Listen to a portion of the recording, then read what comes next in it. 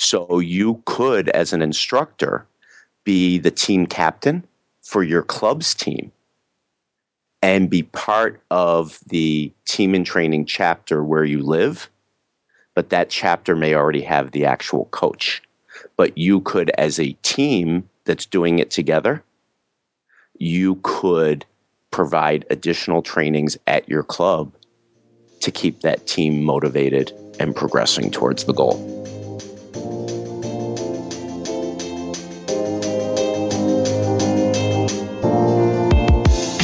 Hi, this is Amy, the Senior Group Fitness Instructor at the Indoor Cycle Instructor Podcast. Are you looking for a spark of inspiration to bring to your next class? Find us at indoorcycleinstructor.com.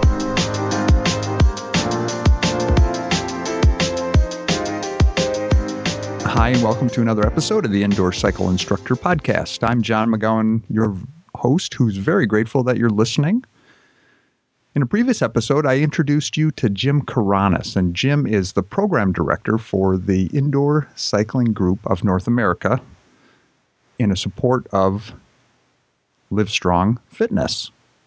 When I was at Club Industry, I met the members of the Indoor Cycling Group's education team. They are an incredibly interesting bunch, not only from their ability as fitness educators, but as people.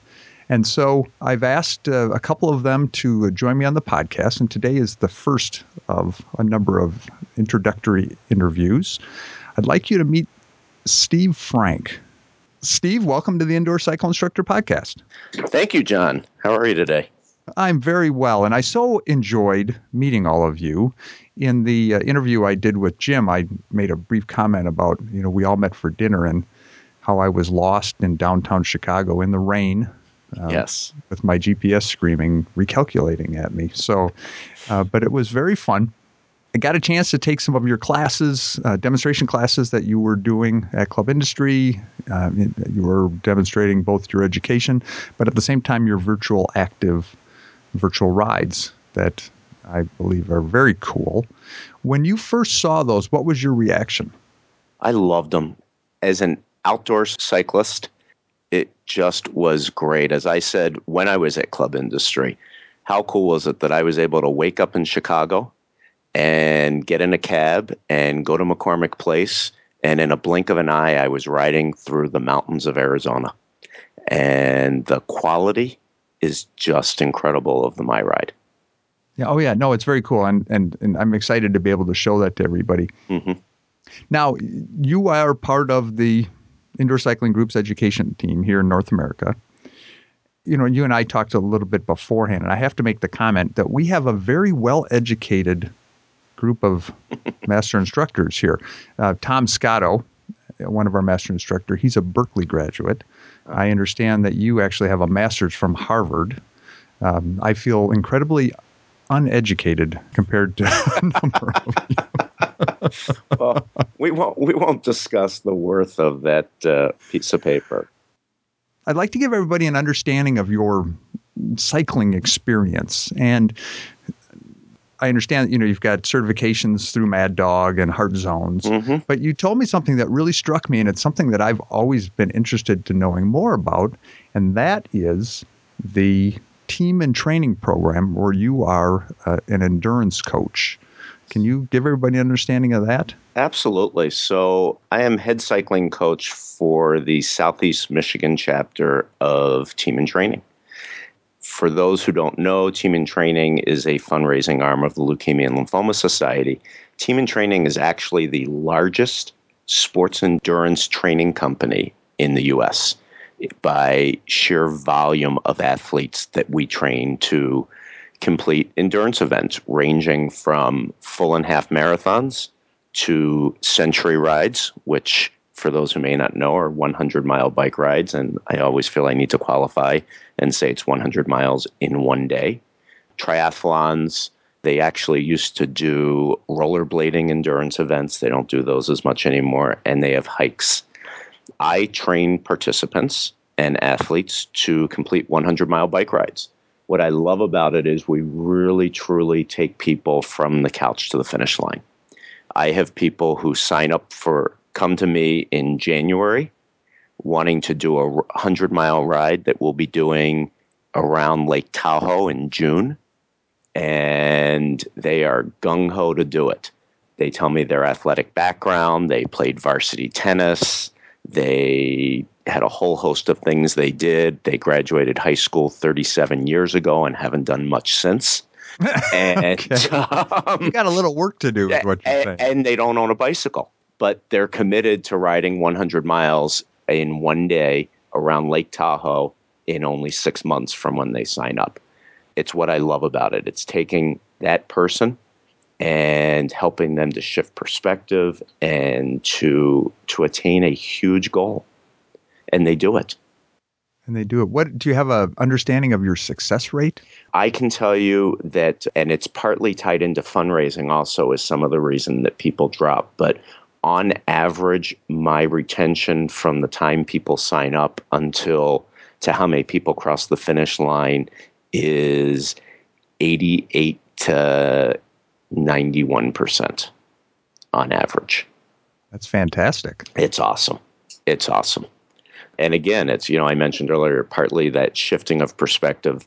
We'll train indoors for a while, which is where a lot of this, the indoor cycling comes into play, especially when you live in Michigan and you're training at the end of January or beginning of February. It's Minneapolis where I am, and it was 23 degrees this morning when I woke up. Wow. Okay. you have us beat, I'm happy to say.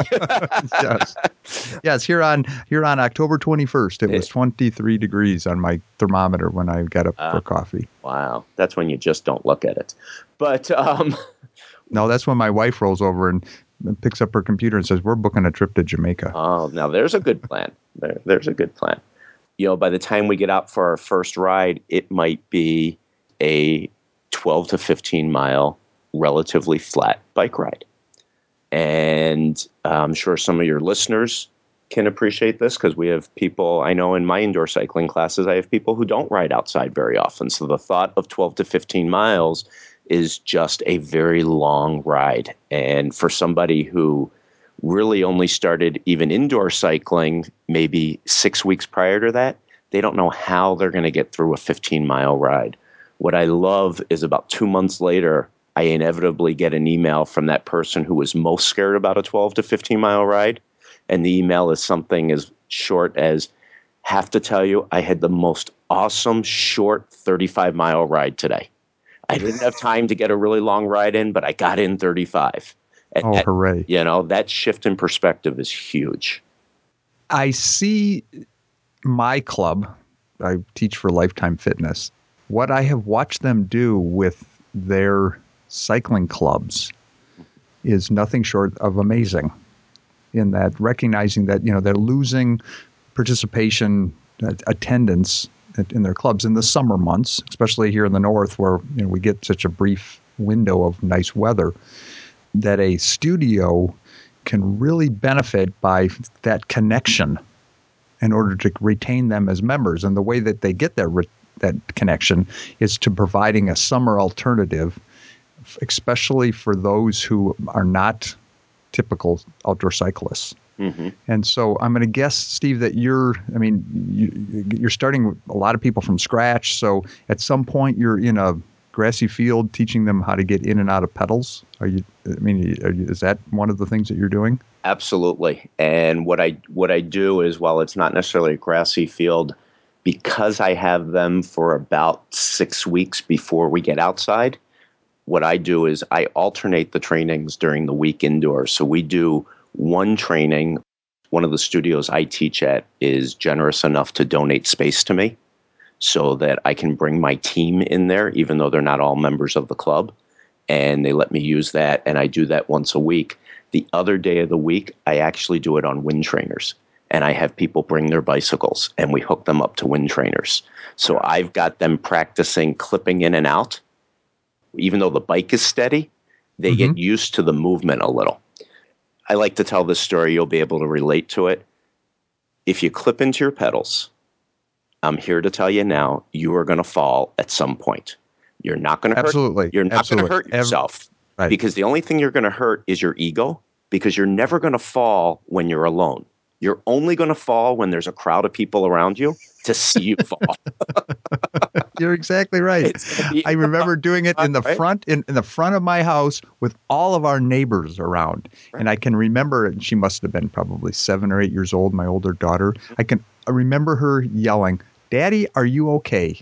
Right. As I'm laying on the curb, with my left foot unhooked, Right. laying on my right side. Exactly. And And what hurt was your ego, right? oh, exactly. Yeah. Oh, yes. Well, you know what? Well, but at the same time, it must really be. Because you're not getting paid to do this, are you? It is primarily a volunteer position. Right. Primarily, Yeah. So yes. so you're getting something from it, that's not financial. Absolutely. And I recognize, in so many cases, us as instructors, it certainly isn't the money. No. And for some of us, it's the club membership. But at the same time, I'm sure, we're also getting something for enhancing people's lives. And it sounds something very cool. Are there openings for, a knowledgeable indoor cycling instructor, to get involved with team and training? Absolutely. It helps if the knowledgeable indoor cycling instructor has outdoor experience. Well, I would almost think that's almost a given, though, Yeah, isn't it? yeah. I mean, they need to. So it can't, because there are some fantastic indoor cycling instructors who never ride outside. We're Right. trying to change that. And we are trying to change that. I personally, I think there are some that do a good job, but I think that to have that knowledge outside makes a difference. And it's one of those things you mentioned about my ride in the beginning. That really not only encourages it, it enhances the outdoor cyclist's ability to engage a class and teach, because you really can psych those people up about the value of riding outside and give them that outdoor experience. But so yes, back to your original, there's absolutely, there are openings, there are chapters all over the U.S. Some states have multiple chapters. I know that the Minneapolis chapter is a pretty big team and training chapter. I see them at a lot of events.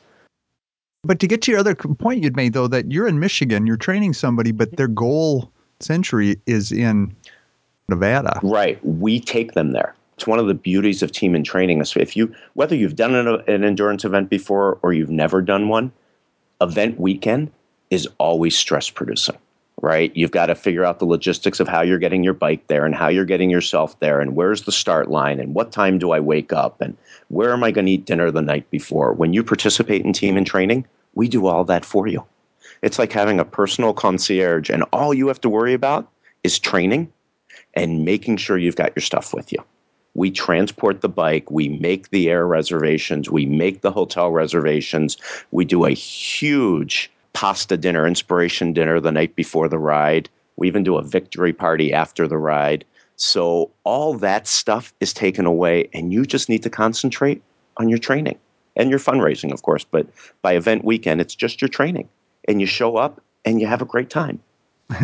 Before we recorded our interview, Steve, I told you, I just like to let these kind of grow organically, because this is not what we decided we were going to talk about. Exactly. But it's fascinating to me. So as a participant, okay, so I think, yes, I'm going to do this.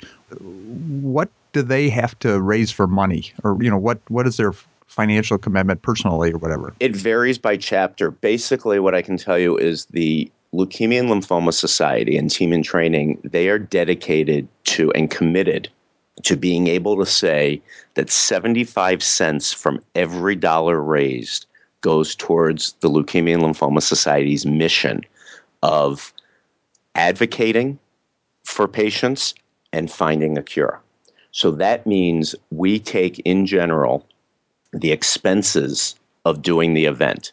We find out what the airfare is going to be ahead of time, what the hotel is, what the event entry fee is, what the costs for the dinners are, the whole thing, and basically multiply that number by 4. So for the Michigan chapter, for the 34 people that I took out to Lake Tahoe this past June, they each had a fundraising goal of $3,900. That $3,900, when they raise that, 75 cents of every dollar goes towards the Leukemia and Lymphoma Society's mission. 25 cents of every dollar to 3,900 covers all of the expenses. So the person's airfare is paid for, hotel, all of that. That is just a goal, a minimum number. So once a participant reaches 3,900, every dollar they raise after that, 100% of that dollar goes towards the Leukemia and Lymphoma Society's mission.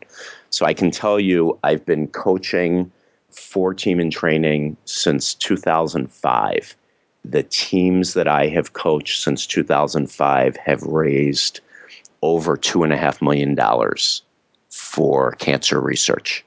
And I say cancer research because even though it's the Leukemia and Lymphoma Society, there are times that a doctor may be doing research on a drug that they think is going to help with lymphoma or some blood cancer. And while it doesn't do that, it has benefits for other cancers.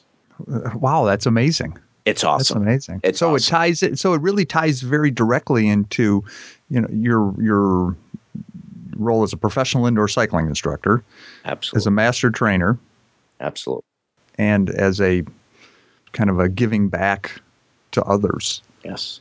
Absolutely. Absolutely. I mean, the way I got involved with it actually is pretty interesting if you have a minute. Well, keep going. Okay. So I have done, as a lot of outdoor cyclists, I've done a lot of charity rides over time. And my thought on it always was that it was okay for me to ask people for money every year, as long as I was consistent with the cause, that it was a cause that was important to me. If every year I switched causes, to me personally, it felt like people were going to start thinking, well, he likes to ride his bike and he likes to travel and he likes to do it on my dime. So I stuck, right? So I stuck with a couple of causes that I felt very strongly about. And Leukemia and Lymphoma Society was one that I wanted to get involved with, but because I was already doing others, I never did. It was around November of 2004 that I remember that an email came through that they were looking for a coach. And in the coach capacity, while you can fundraise, you're not required to fundraise. So it was a way for me to give back to the Leukemia Society without actually having to go send out fundraising letters again. And I read it, and at the Oh my gosh, because I there's already like 1,000 people saying I would do that rather than have to raise the money. Oh, absolutely.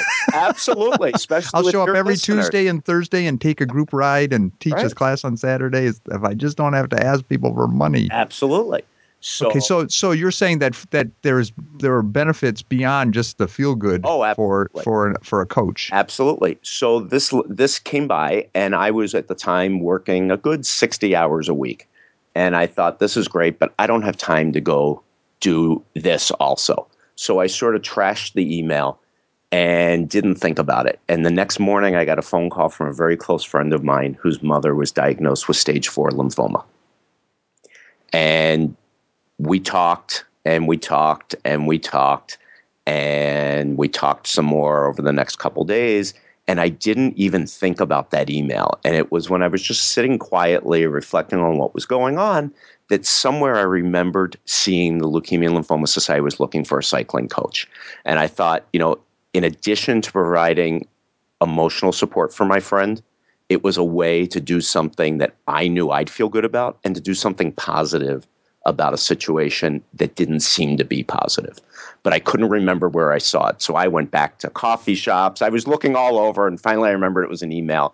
And I think I'm probably the only person who put together a resume for this somewhat volunteer position. But I put together my resume, sent it in, and a couple days later interviewed with them and was hired, started coaching my first team in January of 2005.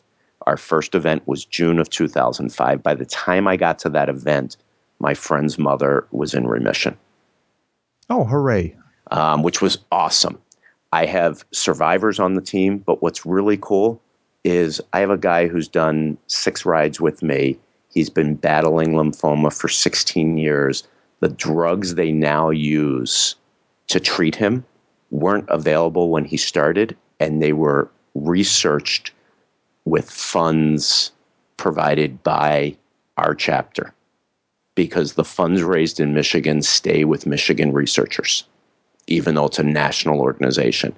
And his doctor benefited from those funds and did the research on the medicine they now use to treat him that has kept him alive all these years. Wow, what a touching story. Yeah, thanks. Fabulous. Okay, so let me, as you're talking here, I've got these ideas running through my head, and I'm going to give you a what-if scenario, and you can tell me if something like this would work or if it's something that I should pursue, with team and training to get more detail. So I'm listening to this. You're one of the 8,000 some odd instructors that are probably going to hear this over the next couple of months. And I think, you know what, this would be cool. I'm an outdoor cyclist. I have a community within my studio, but my club studio doesn't offer outdoor group rides, and yet I've always thought they should. Is it kind of a turnkey package that, so if I decided I'm going to sign up to be a coach, I'm sure, you got to be vetted and I think you told me earlier that there's a actual training process that you go through. Yes. Okay. So I work for a club, or I work for a small studio. I could use this as my basis for a cycling group club. Does that make sense? I see where you're going with it, and it does make sense. It would be something that most likely would require some discussions because the chapter may already have a cycling coach. We have teams that sign up together as part of the larger team, right? So you could, as an instructor, be the team captain for your club's team and be part of the team and training chapter where you live, but that chapter may already have the actual coach. But you could, as a team that's doing it together, you could provide additional trainings at your club to keep that team motivated and progressing towards the goal. That's kind of what I'm seeing is that, so you may have a group, only half or some portion is actually participating in the event through the fundraising. But at the same time, cycling, unless you're at the very elite level, is a community event. Absolutely. We ride as a group. And so does that, so it would, yeah, again, I'm just trying to find, because I realize people are busy and, it's like, well, I'd love to do this, but how am I going to do this? Right. So whenever I see that there may be some resources in place to help people do something that they've always thought about doing. Right. And obviously it's winter now or very soon. So now's the time to get started with it, isn't it? Yes. It's a great time to get started. What I will tell you, and one of the things you said, I heard you say that everybody's busy, right? Mm-hmm. I will tell you, and I am sure that the indoor cycling instructors listening can relate to this from what you see at the club. The busier people are, the more they manage to do. Agreed. Right? When I have people who come to a team and training information meeting and they're not that busy, they look at the commitment and they can't begin to fathom how they're going to fit trainings and all that into their schedule. But when somebody's already busy, they can do it and they figure it out. The biggest obstacle for people when they're thinking about team and training is they get scared by the fundraising. What's amazing to me is often the person who's most afraid of it is the person who reaches their minimum quickly and just keeps going, because all it takes is asking. If you don't ask, you don't know. We never got into what we actually were going to talk about, Steve, and that is your expertise as a both personal and business coach. And I'm going to guess that there's a lot we can talk about as far as coaching instructors in their profession. And we'll just have to leave that to another interview. I will be posting links to information on team and training. I'll do some research here, and Steve's going to get me some information as well. So if this is something of interest to you, you'll be able to find this. So, Steve Frank, master trainer with the Indoor Cycling Group in support of LiveStong Fitness. Thanks for joining me today and giving us this wonderful information. Thanks for having me, John.